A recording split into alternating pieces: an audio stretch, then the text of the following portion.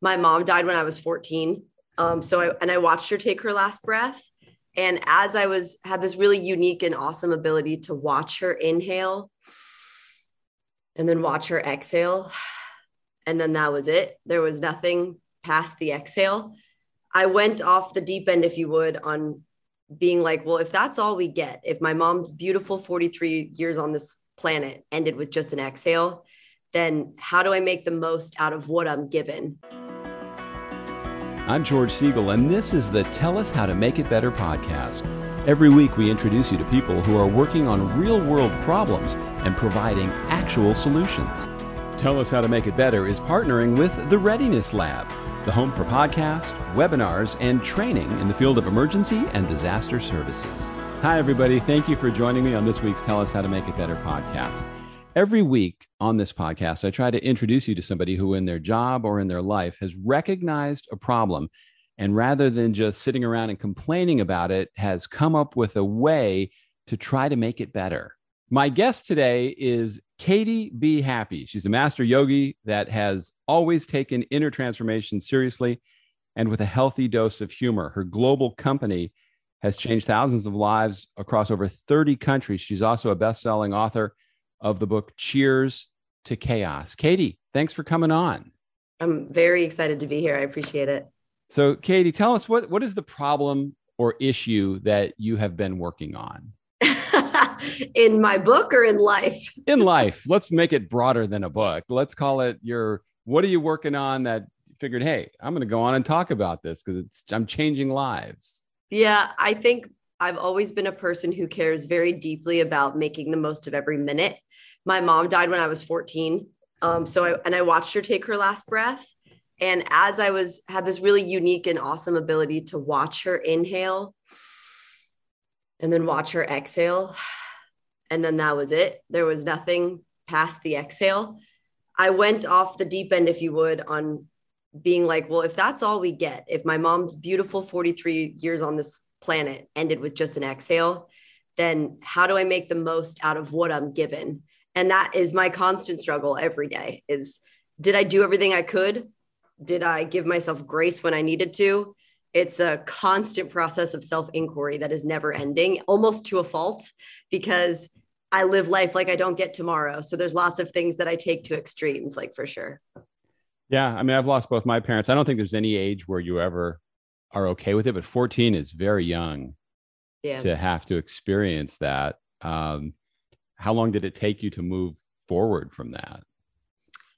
I don't think that you ever really move forward. It hurts less, there's the distance from it over time. Her presence in my daily life wasn't as a part of my routine, right? So the older we get and the farther away from the pain that we experience, it doesn't mean I don't miss her. It's just that her being in my day-to-day shifted. And, being a teenager, you're so hormonal and everything's about you. And so it was not that there's a great time to lose your parent, but as a 14-year-old girl, it was definitely not the best time because I was not nice to her. And that took me some time to forgive myself. She showed up to my 8th grade graduation in a stretcher, and I was giving a speech, and I was just so embarrassed of her. I didn't want her there at all. But if I was a little bit older and understood how important it was for her to be there, I don't think I wouldn't have cared. I would have loved that she was there. It was just the age. So when you ask me how long it took me to get over, I think as an adult, when I moved to California, I went out when I was 18. I got even more distance from it. That helped me, but I'm never over it. We'd run an event for her every year in her memory on the Delaware River in New Jersey. It's a tubing event, and it's a fundraiser for my charity. And that always brings it to a head. All the holidays, pain is different levels of it, let's say. That's why I said get past it, not over it, because I don't believe we ever get over it. It's something very hard to just move on from. So when you have this living life every day and getting the most out of it, how do you then take that from you and use that to benefit other people? Because you may have it. How do you give it to me? How do you give it to other people? I try to be the constant reminder for people that life is short, whether it's telling stories like my mom, or about 6 years ago, I was diagnosed with Bell's palsy. So it's a facial paralysis. About 40,000 people a year in America get it. And it's an inflamed nerve. And most of us have inflammation. It's just, it shows in different ways. And the really unique part about my experience is Bell's palsy typically happens to older people with lower immune systems or pregnant women because their immune systems are lower, but not to 27-year-old fitness instructors. And I didn't think I was inflamed. I didn't think I was stressed or in dis-ease, but obviously my body was sending me signals. And so I had to show up for 6 months with a half working face. My eye was stuck open. I couldn't blink. My mouth was stuck open. I couldn't eat or drink without holding my lips together. And I couldn't say any of the words that require pursing your lips. So F, B's, or P's. You had to like talk like that or else you spit on everybody. And so over the course of that time, I still showed up to my 600 students a week. And part of that was me inspiring them. Like I wasn't that happy, but I still showed up because maybe the reason I was given a paralysis or half of a smile was so that they could be grateful for their full smile, because at least I still had half of my face working. Right. Mm-hmm. Yeah. I mean, that's another tough thing to deal with. I've seen that. I've had friends that have had that. My son had that, had to experience that. And it's difficult because you don't feel good about yourself when you don't feel like you look right. So you have a whole bunch of stuff to deal with when that happens. I'm sorry your son went through it. Has he healed? Yes. Yeah. He got over it. I know some other people that weren't as fortunate, that they didn't just get past it as quickly. So it's, anytime somebody has an eye infection, anytime you have a cold sore, I mean, anything that you get that other people are aware of can be very challenging to deal with. It's such an outward injury and it's so superficial. That's the thing, is the rest of my body worked fine. I just had to get over my own mental and emotional insecurity of looking different and not being able, because it's very visible when people look at you, they look at your face kind of funny, like something's wrong, but we can't figure it out. And you really have to be able to stand in your power. And for me, it was this journey of saying to my 20-something self, can you have people feel your smile without you smiling? Like I have a big mouth, I have big teeth, but I couldn't do what I used to do to affirm people. And so it was a big lesson for me to use my words and my actions a little bit more so that could be the smile I was giving people, that the affirmation, instead of visually showing them.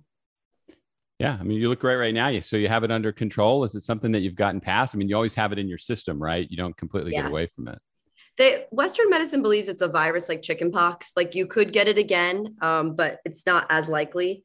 And my face healed in about 6 months. I was very lucky, but as someone who just woke up with it, I don't know how your friends and your son did, but I just woke up and I was completely paralyzed. Nothing was telling me it was coming on.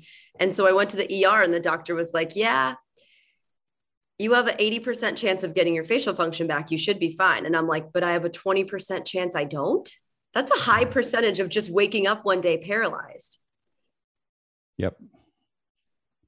That is, those are tough odds. Even though, you think, well, that's still 80%, but still that's, if that was in that 20%, that would be very challenging. I know people that have had shingles. I got the vaccine. I don't think I've ever gotten sicker than from the vaccine for shingles. Wow. So I'm hoping I never get that. So tell me about the things you do. Do you want to talk about the book? Do you want to talk about as a yoga instructor, what you give to people?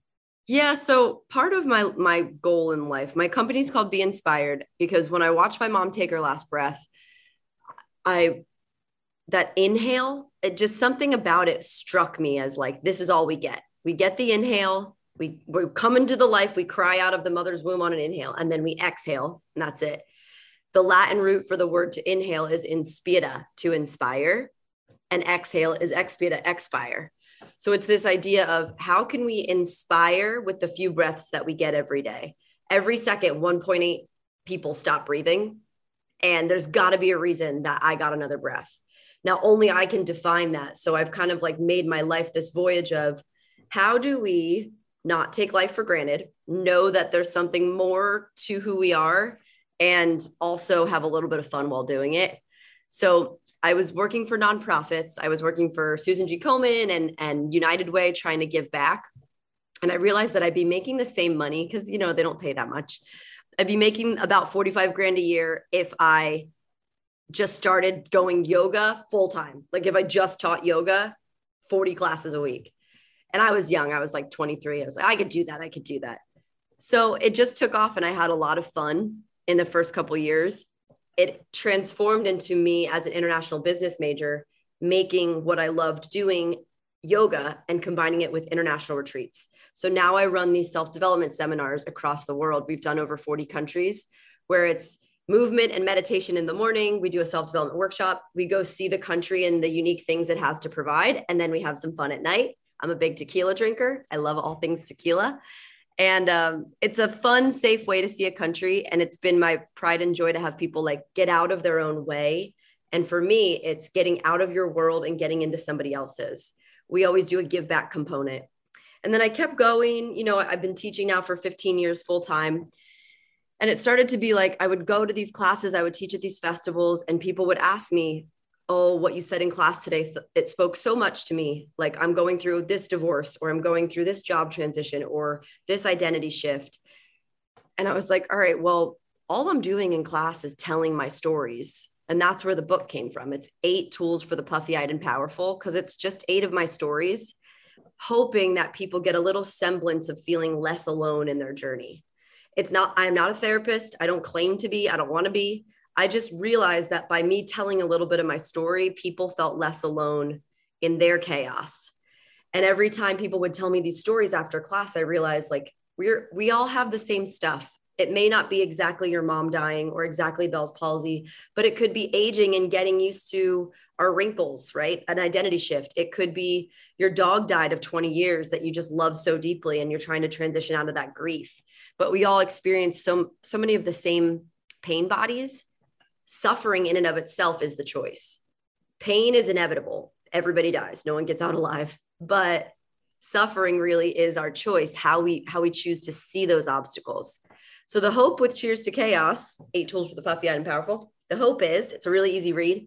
It's only Audible says, I read the Audible, it's 4 hours, but if you were to read it, Amazon said it's like 3 hours to get through. It's meant to help people feel less alone in their journey towards living their life a little bit more fully, all the good and the bad, especially the bad. Now, getting back just before the book, though, with what you do and you like to travel and get around, COVID must have really put a dent in that for a while and made it more challenging. And people probably were more in need of what you were doing than ever because of the isolation and the depression everybody was in over everything being shut down and having to live like that for a while. Yeah, that was, I would say, one of the hardest times of my life personally, because I thrive in, I told you I was teaching 600 students a week. I was running these international trips, 10 a year. So I'm like all over the place and very social.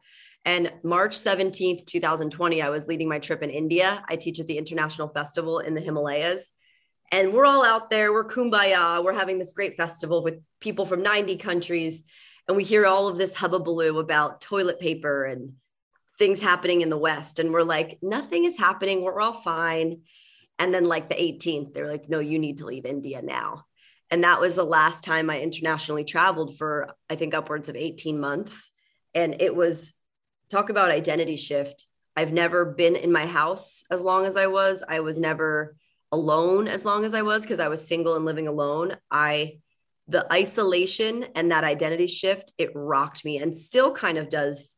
I'm still now just getting out of that mental clearing because it was a lot of COVID fatigue. I lost hope. My finances tanked because I had all my deposits in these international trips.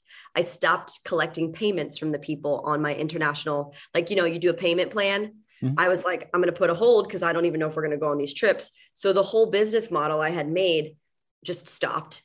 Yeah. And everything I could ever depend on. I even always said to myself, if my business tanks, I could go back to bartending and make, whatever. And you could even do that. It was one of those things where the security blankets I thought I had set up for myself mentally and emotionally were totally ripped out from under me. And so now as we're opening back up, I have 4 trips planned this year, but that's very small in comparison to where I used to be because I'm taking it slow. I'm really honestly a little bit scared. Not that I don't believe we're still going to open. It's just this residual fear base that because of the past 18 months, 2 years of not being able to do it. Oh, sure. I mean, there's a lot hanging over everybody's head. So I read a couple of the reviews that people wrote about your book. You know, a lot of times I take these reviews with a grain of salt, right? Because I didn't see any bad ones on there, but these were pretty good. This one makes you embrace your inner badass and then use it for some good. A great read to start off the year. Couldn't put it down. And then another one says, from the moment you dive into this journey with Katie, she has so much creativity shared with her audience, you will be hooked. Prepare yourself for tears and laughter peppered with magical wisdom that only she can deliver. A joyous blend of fun, raw honesty, pure emotion, and heartfelt gratitude. A must read for all those who are looking for soul connection. And it's nice to get reviews like that. It's nice to have people love your stuff, isn't it? It's nice because it was soul crushing and horrifying to publish some of the stuff that I did. It's very honest.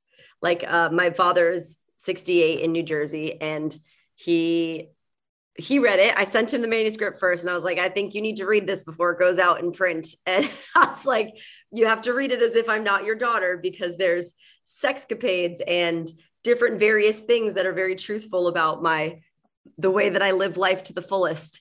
And it was soul crushing for me to release it, because in my profession as a motivational speaker, I get to say my truth when I'm ready to. It's on my timeline. But when people read your book and they just approach you and they're like, oh, so that time that you and your partner of 6 years broke, and when he broke your heart and he broke up with you, or, do you want to talk about that time that you gained all this weight because of COVID, or like, they approach you with your issues that they had read, but I'm not always ready to address all of that open stuff that I wrote about. Did your dad read the book? He did. He loved it. He said that there was 2 chapters he could have done without. Of the 8 chapters. As a parent, I don't want my kids writing books. I mean, I worry about that stuff all the time. Not for just as a parent, you worry about your kids anyway. But he was okay with most of it. Yeah, the very first introduction is the most, I would say, graphic, and I do that intentionally because if you can get through the first 8 pages, then you either love me or you're like, this is not for me, because it's very vivid with some sexcapades and fun international stuff. And so that part, and then there was some, a little bit of intimacy with the chapter 7's about dating apps and being single. And he could have done without that one, I'm pretty sure. As a dad, I'll tell you, there's no doubt he could have done without that. I think we can all agree on that. So what obstacles do you find you run into when you're on your quest to make people feel better? What's the pushback you get from people? I think in my situation personally, a lot of people know me because I teach them. Let's say, today I had a class of 70 and a class of 60 this morning. So I'm telling my story. I'm sharing my heart with them. So they feel like they know me, and therefore I also know their problems. And so I think that I don't want to let people down in the way that I'm not a therapist, and I can sit and hold a little bit of space for you, but I definitely come across often that there's this bond that they've formed with me through reading or being in my class, but I don't know anything about them. Right. And so it is definitely something I wish I could,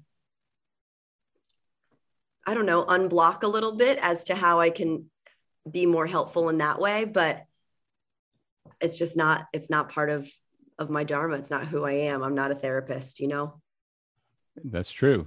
And so are you in LA? What were you in California? I'm in San Diego.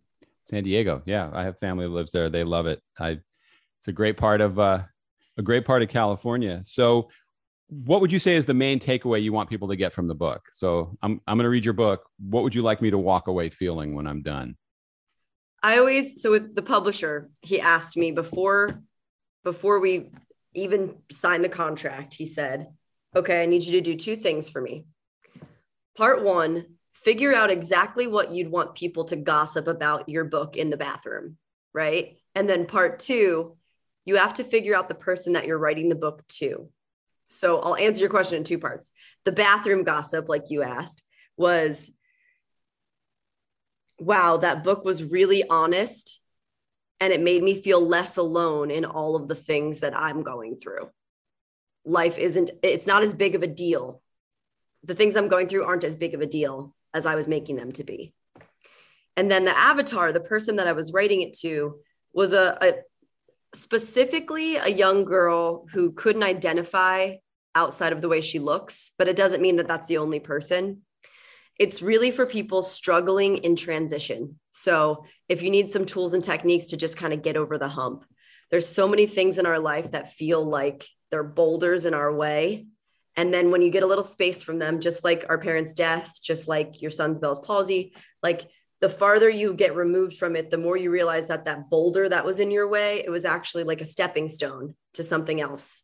But we have to just be patient enough, believe in ourselves enough to know wait for everything to settle, but also to know that whatever's in our way might actually not be on our way. It's just a diversion to somewhere else.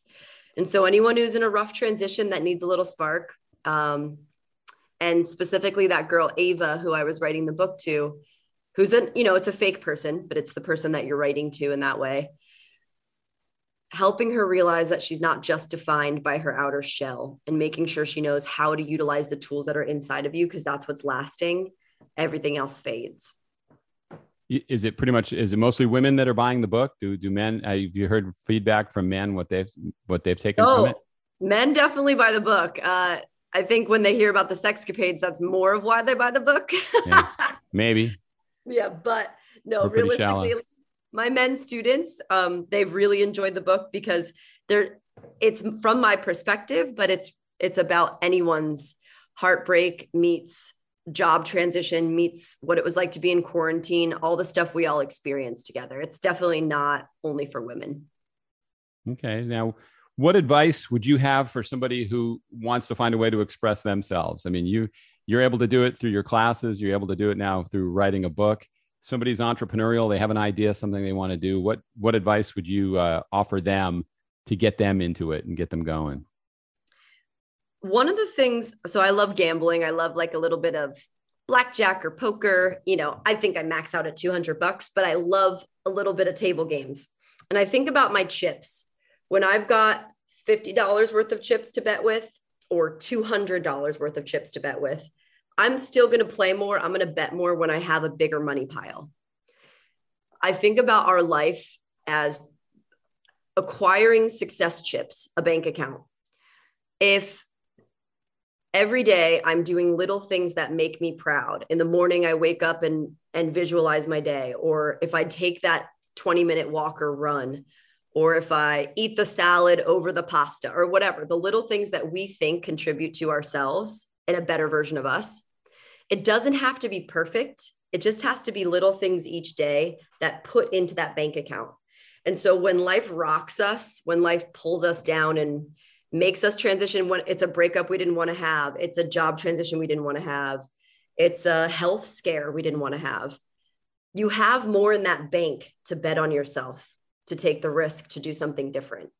And so for anyone, entrepreneurial or not, you have to build your success chips each day. You have to build your self-appreciation. And some days I'm going to eat 2 boxes of Nut Thins and watch 8 hours of Netflix, right? Sometimes we do that. But most days I'm doing tiny things, at least 51% of my day I'm proud of. And that for me, that's never wasted. That kind of stuff, that self-growth and potential, it's all put into a bank account with exponential return on that investment. It doesn't go away. Even my breakup, I thought I was going to marry him. He basically broke up with me when I was 32. And I thought I was left with nothing in the beginning. I was like, what? This is where I put I wanted to have kids with you. I wanted to have a family. We built all this together. But now that I'm far enough removed from it, I'm like, well, actually, all of the things that I worked towards with him, they're not lost.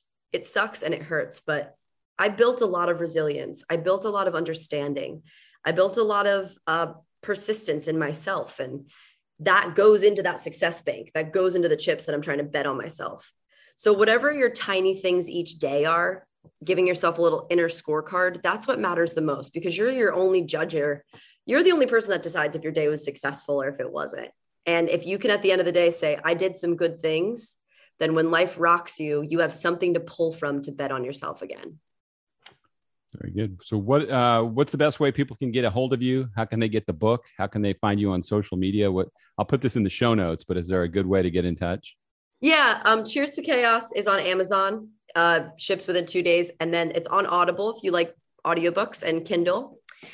And social media is Katie Be Happy, and my company's Be Inspired Life if you want to take any trips. I also do free retreats for cancer survivors because of in my mom's memory. So I fundraise all year to take cancer survivors on a 3-day retreat. We go to an orphanage, we go volunteer, we go wine tasting in Mexico. It's very, very fun. So if you're listening and you're a cancer survivor and you want to come with us, you can apply at my website, beinspired.life. Excellent. Like I said, I'll put all that in the show notes so people can track you down. I'm looking forward to reading your book, and not just for the reason that you think guys are reading your book. I love your energy and your positivity, and that would be the reason that I'm going to read the book. I appreciate that. So thanks for coming on, and I look forward to following your success. Thank you so much. Thank you for listening to this week's Tell Us How to Make It Better podcast. If you have any ideas for future guests, there's a contact form on our website, tellus-how-to-make-it-better.com, and you can write me a note, tell me who you think should be on, and I'd be happy to meet them and see if they would be a good guest for the show. And also, if you liked what you were listening to, please share this episode with other people so they can become listeners too. Thanks again. We'll see you next time.